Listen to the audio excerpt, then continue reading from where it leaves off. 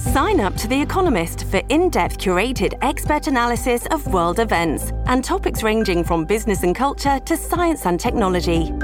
You'll get the weekly digital edition, online-only articles, curated newsletters on politics, the markets, science, culture and China, and full access to The Economist Podcast Plus. The Economist is independent journalism for independent thinking. Go to economist.com and get your first month free. This episode is brought to you by Shopify. Do you have a point of sale system you can trust, or is it a real POS? You need Shopify for retail. From accepting payments to managing inventory, Shopify POS has everything you need to sell in person. Go to shopify.com/system, all lowercase, to take your retail business to the next level today. That's shopify.com/system. I'm going to start with a story that you've probably never heard. It takes place in June of 1972, just a few days after 5 men broke into the Watergate office building in Washington, D.C. It's a story about a woman named Martha Mitchell, who was, at the time, very famous, and whose life was destroyed in large part because of her proximity to the Watergate conspiracy. Martha's husband worked in politics. His name was John Mitchell, and in June of 1972, he was in charge of the committee to re-elect President Richard Nixon. Before that, Mitchell had an even bigger job. He was the Attorney General of the United States. Nixon called John Mitchell his most trusted friend and advisor. Others simply called him Deputy President. Historians disagree on what exactly Martha really knew about Watergate, but in the aftermath of the burglary, she was treated by Nixon's men as someone who knew too much. That was the beginning of my being held a prisoner. Later, Martha would tell David Frost of the BBC everything that happened to her that weekend. You really were held literally held a prisoner within 4 walls. First, she was kept against her will in a California hotel for days. Then she was forcibly tranquilized while being held down in her bed. Later, when she went public, Nixon loyalists tried to discredit her in the press as an unreliable alcoholic. They said she was crazy, and to be fair, she must have seemed crazy. But it turned out that she was onto something. Something very big. This is Slow Burn, a podcast about Watergate. The fascinating story and the strange name Watergate of the gang of wiretappers who were caught in the headquarters of the Democratic National Committee. I'm your host, Leon Neyfakh, and over the next 2 months, I will be your guide to everything you never knew about the greatest American political scandal of the 20th century.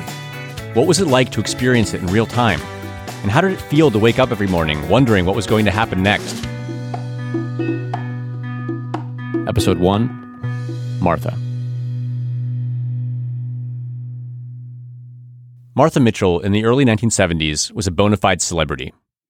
She was glamorous and outspoken, a high-energy Southern belle from Arkansas. She was in her 50s, but she was girlish. She wore long, dangly earrings and kept her bright blonde hair in a beehive. She had a reputation for loving fun, for drinking a little too much, and also talking a little too much. Martha Mitchell has been on the phone again to the Washington Star-News and to UPI. Well, I just don't sit around and do nothing, I guess. I'm a doer. I'm always up to something. Maybe it's good, maybe it's bad, but I'm always up to something. Martha was not a typical cabinet wife. In 1970, the New York Times called her the most talked-about, talkative woman in Washington. She appeared on TV a lot, and in those appearances she came off as zany and friendly, even though she was always going on about how much she hated liberals. She was funny about it, though, sort of like a ferociously anti-communist Lucille Ball. J. Edgar Hoover, the notorious FBI director, once said, "She's one of the most lovable girls I have ever met. She says what she thinks and lets the chips fall where they may." Martha's garrulousness routinely caused headaches for the administration. One time, she personally called the wives of a bunch of senators and demanded that their husbands commit to supporting one of Nixon's Supreme Court nominees. To give you a sense of how disruptive this kind of thing could be, Richard Nixon himself once told his chief of staff in a meeting, quote, "We have to turn off Martha."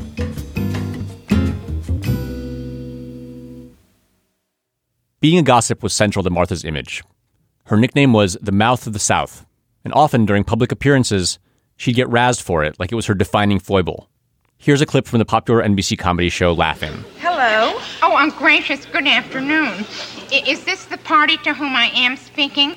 Yes, this is Martha Mitchell. Here, Lily Tomlin plays a telephone operator, calling the real-life Martha to present her with an award for giving the phone company so much business. Well, Mrs. Mitchell, we have voted you the person who has done the most for Ma Bell, and your prize is a telephone in the shape of the Supreme Court. Well, that'll make hanging it up a real pleasure. There was no one Martha Mitchell liked talking to on the phone more than journalists. The line on her was that she would drink, call one of her reporter friends late at night, talk to them for hours, and then get quoted in the paper. And she didn't just talk, she also listened. According to her biography, she would routinely eavesdrop on her husband's phone calls, rifle through his drawers, and sometimes even listen in on secret meetings that he had with other Nixon associates in their apartment. Whenever she got caught, her husband would send her up to a room, at which point she would creep halfway down the stairs and continue listening from the landing. So what was John Mitchell doing in these secret meetings? Well, broadly speaking, he was scheming against the Democrats on behalf of Richard Nixon. As the Washington Post reported a few months after the Watergate break-in, Mitchell controlled a slush fund that was used to pay for clandestine political operations, spying, sabotage, you name it. He ended up going to prison for conspiracy, obstruction of justice, and perjury. If you've seen All the President's Men, you probably remember him threatening Carl Bernstein, saying that if the story he'd written with Bob Woodward about the slush fund ran in the paper, Washington Post publisher Katharine Graham was going to get her tit caught in a big fat ringer. That's a direct quote, by the way. So imagine you're John Mitchell. You're the president's closest confidant, and you're in charge of all kinds of political skullduggery. Meanwhile, your wife is famous for listening in on your meetings, getting hammered on whiskey, and blabbing to reporters. Now, here's what happened during that fateful June weekend in 1972 that sparked the undoing of Richard Nixon's presidency, ended John Mitchell's career, and ruined Martha Mitchell's life. John and Martha Mitchell had come to California accompanied by a troop of Nixon aides.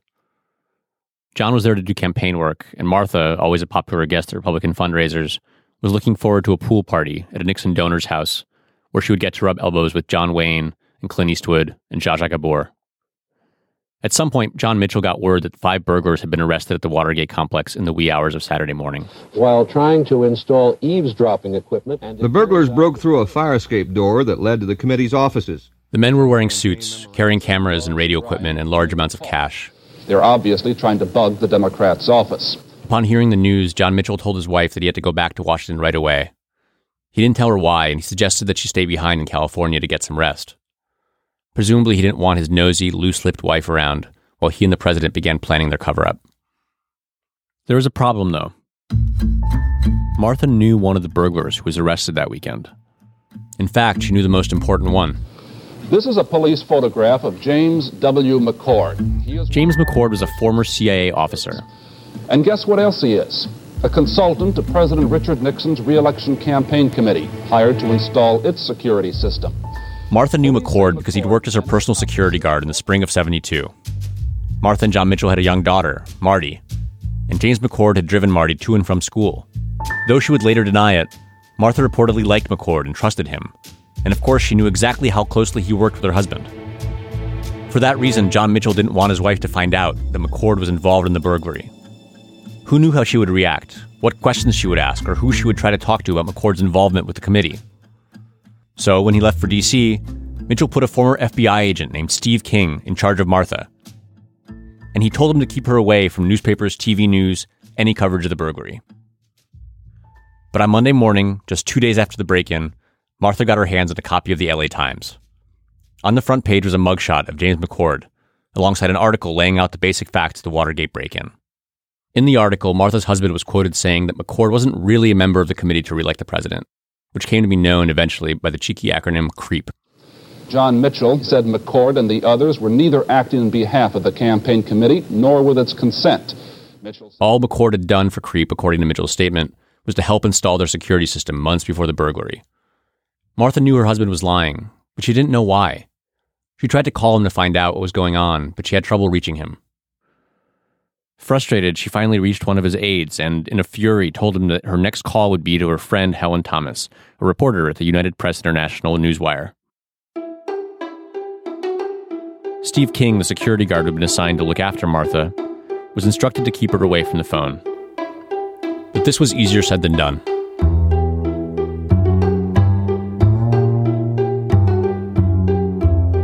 On Thursday, June 22nd, 5 days after the break-in, Martha pretended to be asleep and sneaked off to call Helen Thomas. She didn't spill the beans on Watergate right away, but when the subject came up, she got very agitated and started talking about how if her husband didn't get out of the dirty business of politics, she would leave him.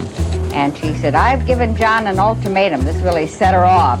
Before Thomas got a chance to ask Martha what kind of dirty business she was talking about, she suddenly heard Martha exclaim, "You just get away, get away." Get away, get away. And I didn't know what was happening, and then there was a phone disconnect. Then the line went dead. Thomas tried to call back a few times, unsuccessfully, before reaching a switchboard operator who told her that Mrs. Mitchell was indisposed and could not talk. Thomas then called John Mitchell himself and told him what had happened. He sounded strangely blasé in his reply. "That little sweetheart," he said. "I love her so much. She gets a little upset about politics, but she loves me and I love her, and that's what counts." As Martha later explained, it was Steve King, the former FBI agent, who had interrupted her call with Helen Thomas. And this King rushes in and jerked out the telephone. Like he literally tore the cord out of the wall. That night, Martha was locked in her room, and after trying to climb out through a balcony, she got into some kind of struggle with King and ended up putting her hand through a plate-glass patio door. Soon after, Nixon's personal lawyer, Herb Kalmbach, was summoned to the hotel to deal with the rapidly escalating situation. He decided to bring in a doctor, who came over to find Martha desperately upset and shouting things. Things like, "I'm being held a political prisoner," and "I know information." With this, 5 men held Martha down in her bed while the doctor injected her with a tranquilizer. Or, as Martha put it, he stuck a needle in her behind. At some point, she would claim, Steve King kicked her. Martha Mitchell today identified the bodyguard she said tore a telephone out of her wall, threw her to the floor, and kicked her. Mrs. Mitchell said the man is Steve King, who is presently employed as chief of security. King, who went on to become chairman of the Republican Party of Wisconsin, was recently named ambassador to the Czech Republic by Donald Trump. I tried to reach him for comment, but he never got back to me.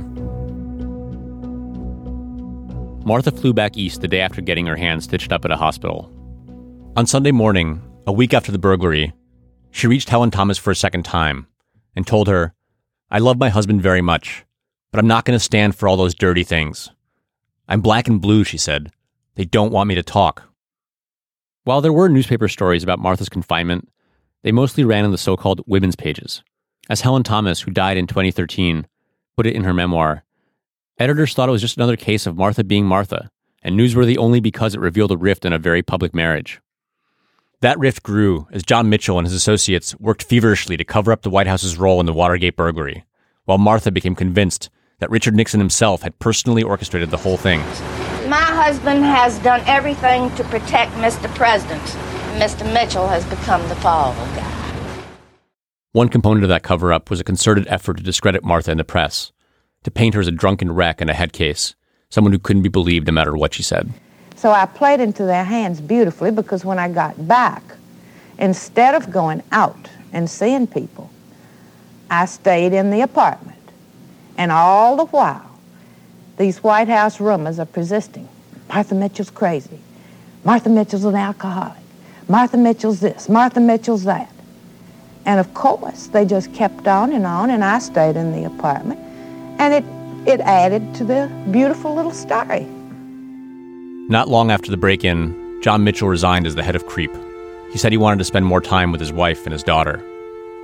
But by the summer of 1973, Martha and her husband were hardly speaking to each other, even though they continued living together in their New York City apartment. According to Martha, John had become a broken recluse. "I can't get through to him," she said. Ultimately, Martha told John that he had to choose between his family and his president, which is to say, he had to turn on Nixon and save himself, or else. Martha Mitchell is going to leave her husband, the former Attorney General, because she believes he's going to jail.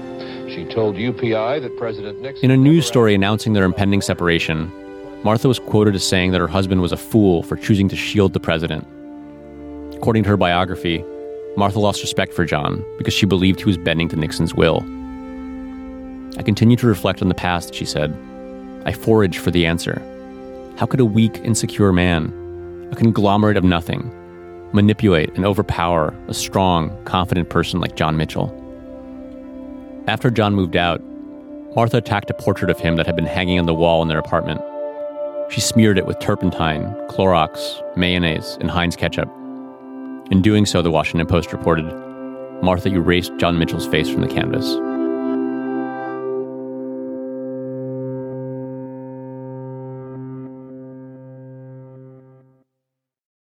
Hi there, it's Julia Louis-Dreyfus. You may know me from my podcast called Wiser Than Me, where I talk to older women and get their wisdom from the front lines of life. I was amazed by how many people told me our show made them look forward to getting older, which is why I'm here to talk about Season 2 of the show.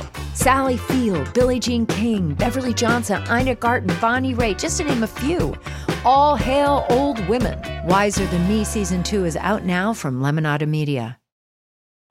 Wyndham Hotels and Resorts makes travel possible for all.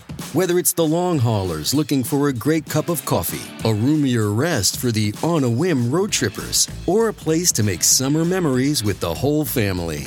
No matter who you are, where you're going, or why, with 24 trusted brands to choose from like La Quinta, Days Inn, and Super 8, your Wyndham is waiting. Get the lowest price at WyndhamHotels.com. Restrictions apply. Visit website for more details.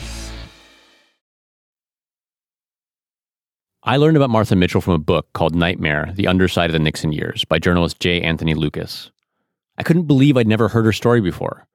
How was it possible, I thought, that I'd never known about this very famous woman, this political celebrity who was married to the former Attorney General and who had tried to blow the whistle on Richard Nixon and had been sedated against her will? If you had followed Watergate as it unfolded, you would have definitely been reading about Martha Mitchell. But if your knowledge of the scandal has come mostly from the movie version of All the President's Men, you probably have no idea who she is. I realized recently that Martha Mitchell reminds me of someone who has nothing to do with her or with her husband or with Watergate. Someone by the name of Anthony Scaramucci. Remember him? You know, one of the things I cannot stand about this town is the backstabbing that goes on here, okay? Where I grew up, in the neighborhood I'm from, we're front stabbers. He was a loudmouth from Long Island who became Trump's communications director for 10 days in July, during which he told a New Yorker reporter that Steve Bannon was trying to suck his own cock. Now, I want to be clear here. It's not that Martha Mitchell and Scaramucci were similar figures. And it's not even that they got talked about in the same way. It's this. If you've been following politics, you probably spent a lot of time thinking about the mooch this past summer. And then he got fired, and now we've all pretty much forgotten that he ever existed. But the brief rise and rapid fall of Anthony Scaramucci was really entertaining. It also probably tells us as much about this year in politics as anything else that's happened in 2017. If historians 45 years from now want to understand the Trump administration, they could do a lot worse than taking a long, hard look at the Scaramucci era, brief as it was. Now, I can tell you, having spent the past 2 months reading old articles about the Nixon years and interviewing people who experienced those years firsthand, there are dozens of Scaramucci-level stories about Watergate. Stories that everyone knew at the time, but that, for whatever reason, have not been passed down in our collective memory. I think that's why hearing Martha Mitchell's story gives me such a vivid sense of what it was like to live through Watergate. It lets me inhabit that moment when no one knew what was going to happen, when the people involved didn't know, the reporters covering it didn't know. Nixon himself certainly had no idea. Imagining Martha on the phone with Helen Thomas that night in June, about to blow the lid off this thing, you can catch a glimpse of an alternative reality in which everything played out differently. What if she had managed to stay on the phone? What would she have told Helen Thomas about James McCord and John Mitchell and the burglary? Thinking about Martha Mitchell forces us to put aside what we know about Watergate, and it lets us imagine what it felt like to find out about it in real time. How did people defend Nixon as this saga unfurled? What were the turning points? What did it feel like to absorb the daily drip of news when you didn't know what was coming next or how it was all going to end? In the process of telling that story, we'll be excavating all kinds of subplots that some of you may have forgotten and others never knew in the first place. I'll also be introducing you to more people like Martha Mitchell, people who were involved in the burglary or the cover-up or the investigation, but who have not become canonical figures along the lines of Woodward and Bernstein, Deep Throat, and John Dean. Among the fascinating bit players you'll meet is a 79-year-old populist from Texas, sort of the Elizabeth Warren of his time, who led the first congressional investigation into Watergate. You're also going to meet the senator who, despite being a segregationist, became a liberal hero when he led the Senate Watergate hearings in the summer of '73. Then there are all of Nixon's apologists, the commentators, and the politicians who stuck by the president even after it became clear that he was a criminal. This episode is brought to you by Shopify. Do you have a point of sale system you can trust, or is it a real POS? You need Shopify for retail. From accepting payments to managing inventory, Shopify POS has everything you need to sell in person. Go to shopify.com/system, all lowercase, to take your retail business to the next level today. That's shopify.com/system. Coming soon from Slate Podcasts. So, first it was Dade County. Voters in the Miami area repealed civil rights for gay people by a 2-to-1 margin. In the late 1970s, cities around the country began rolling back anti-discrimination laws that protected gay people. And then it was Wichita, St. Paul, Eugene. Successful campaigns against the gay community, which shocked us all. A state senator from California watched the laws fall and saw an opportunity. Homosexuality is a most repulsive lifestyle. His name was John Briggs, and he wanted to deliver the anti-gay movement its biggest prize yet. California realized that they were coming for us. I'm Christina Cauterucci. This season on Slow Burn, we'll explore how a nationwide backlash against gays and lesbians led to a massive showdown in California. Now it's something called Proposition 6, the Briggs Initiative. It would call for firing any teachers in California who practice homosexuality. Your life as you knew it would be destroyed. We've got to fight back. We can't let this happen in California. The Briggs Initiative would be the first statewide vote on gay rights. Gay rights now! Gay rights! With so much at stake, young people became activists. We were all coming out all day long, every day. And activists became leaders. My name is Harvey Milk, and I'm here to recruit you. Slow Burn, Season 9, Gays Against Briggs. Out May 22nd, wherever you listen. If we lose here, it'll be 50 years before we ever get back up again. Like the drag queens say, take out the earrings, sharpen the nails. There ain't no going back. You might be asking, why are we doing this now? It's not like there's some big anniversary to celebrate. And the answer is this. We are living at a time right now when it feels like anything could happen. It makes you wonder, if we were living through the next Watergate, would we know it? That's what I'm hoping to figure out by the time we get to the end of this story. One thing I've already figured out is that Watergate was kind of a blast to live through, at least for some people. Dick Cavett, the late-night host, who interviewed a slew of people involved in the Watergate saga on his show throughout 1972 and 73, told me he still thinks back on that time of his life with a great deal of wistfulness. I must say I miss it terribly. I think of it the way you would think of in your earlier years, you got to spend a year in Paris. And you never got to go back. You can never go back.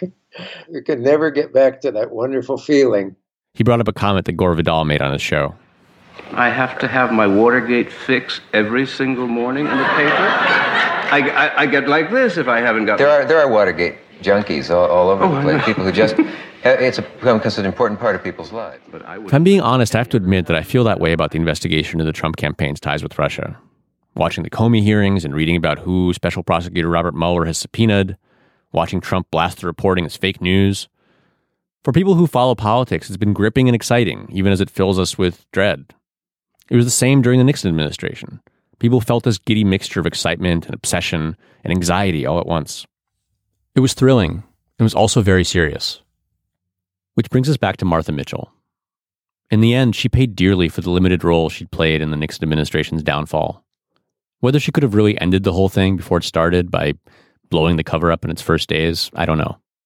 But her life as a fun-loving, fast-talking bon vivant pretty much ended with Watergate, even though she did continue to appear on television every once in a while. She told her biographer about the last conversation she had with her husband before the fallout from the break-in took over their lives. Those were the last decent words we ever had together, she said. In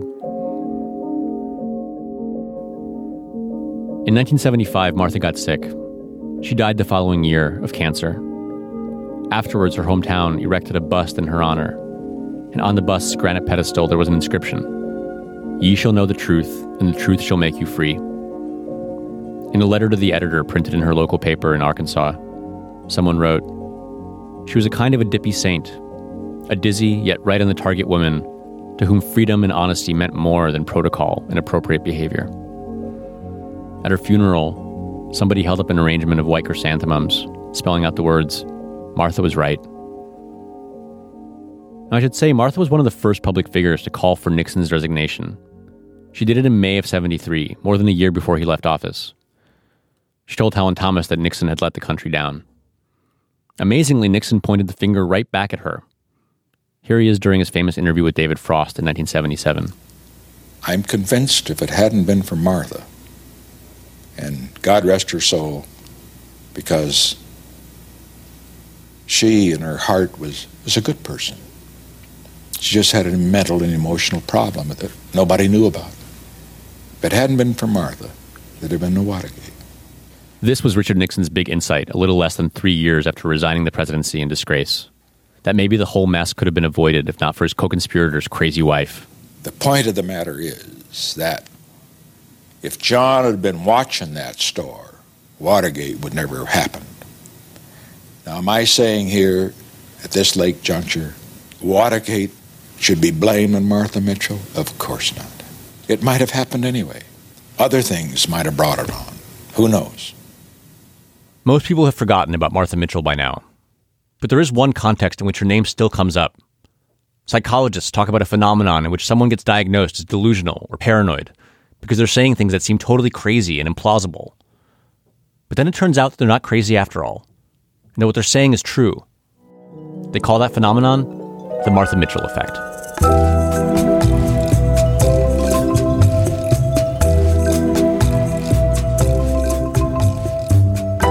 This podcast is a production of Slate Plus, Slate's membership program. Slate Plus members get a complete bonus episode of Slow Burn every week, going deeper into the wild world of Watergate. I'll be sharing some of the amazing stuff I found in researching the series and playing extended versions of my interviews with people who watched it all go down. This week we've got more from Dick Cavett, the highbrow talk show host who interviewed so many of the Watergate players on his show. To me, the saddest thing that Nixon did was continued to let his nice daughter, Julie, go about the country defending him with his knowing that the things he had told her were not true. I wonder if our Ivanka will go down the same way. I'd rather not think about it. Slate Plus members also help support this show and the rest of our work.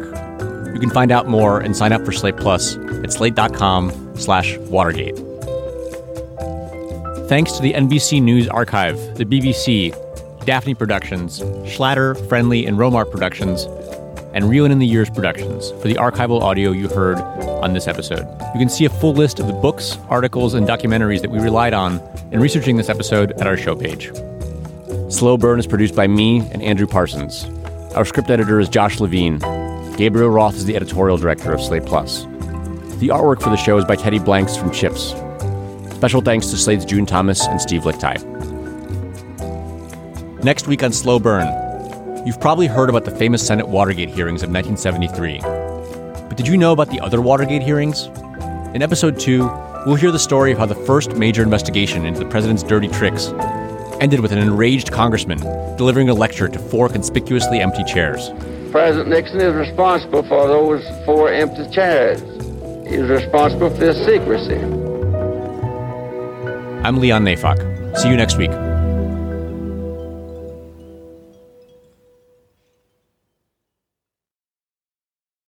This is the story of the one. As a maintenance engineer, he hears things differently.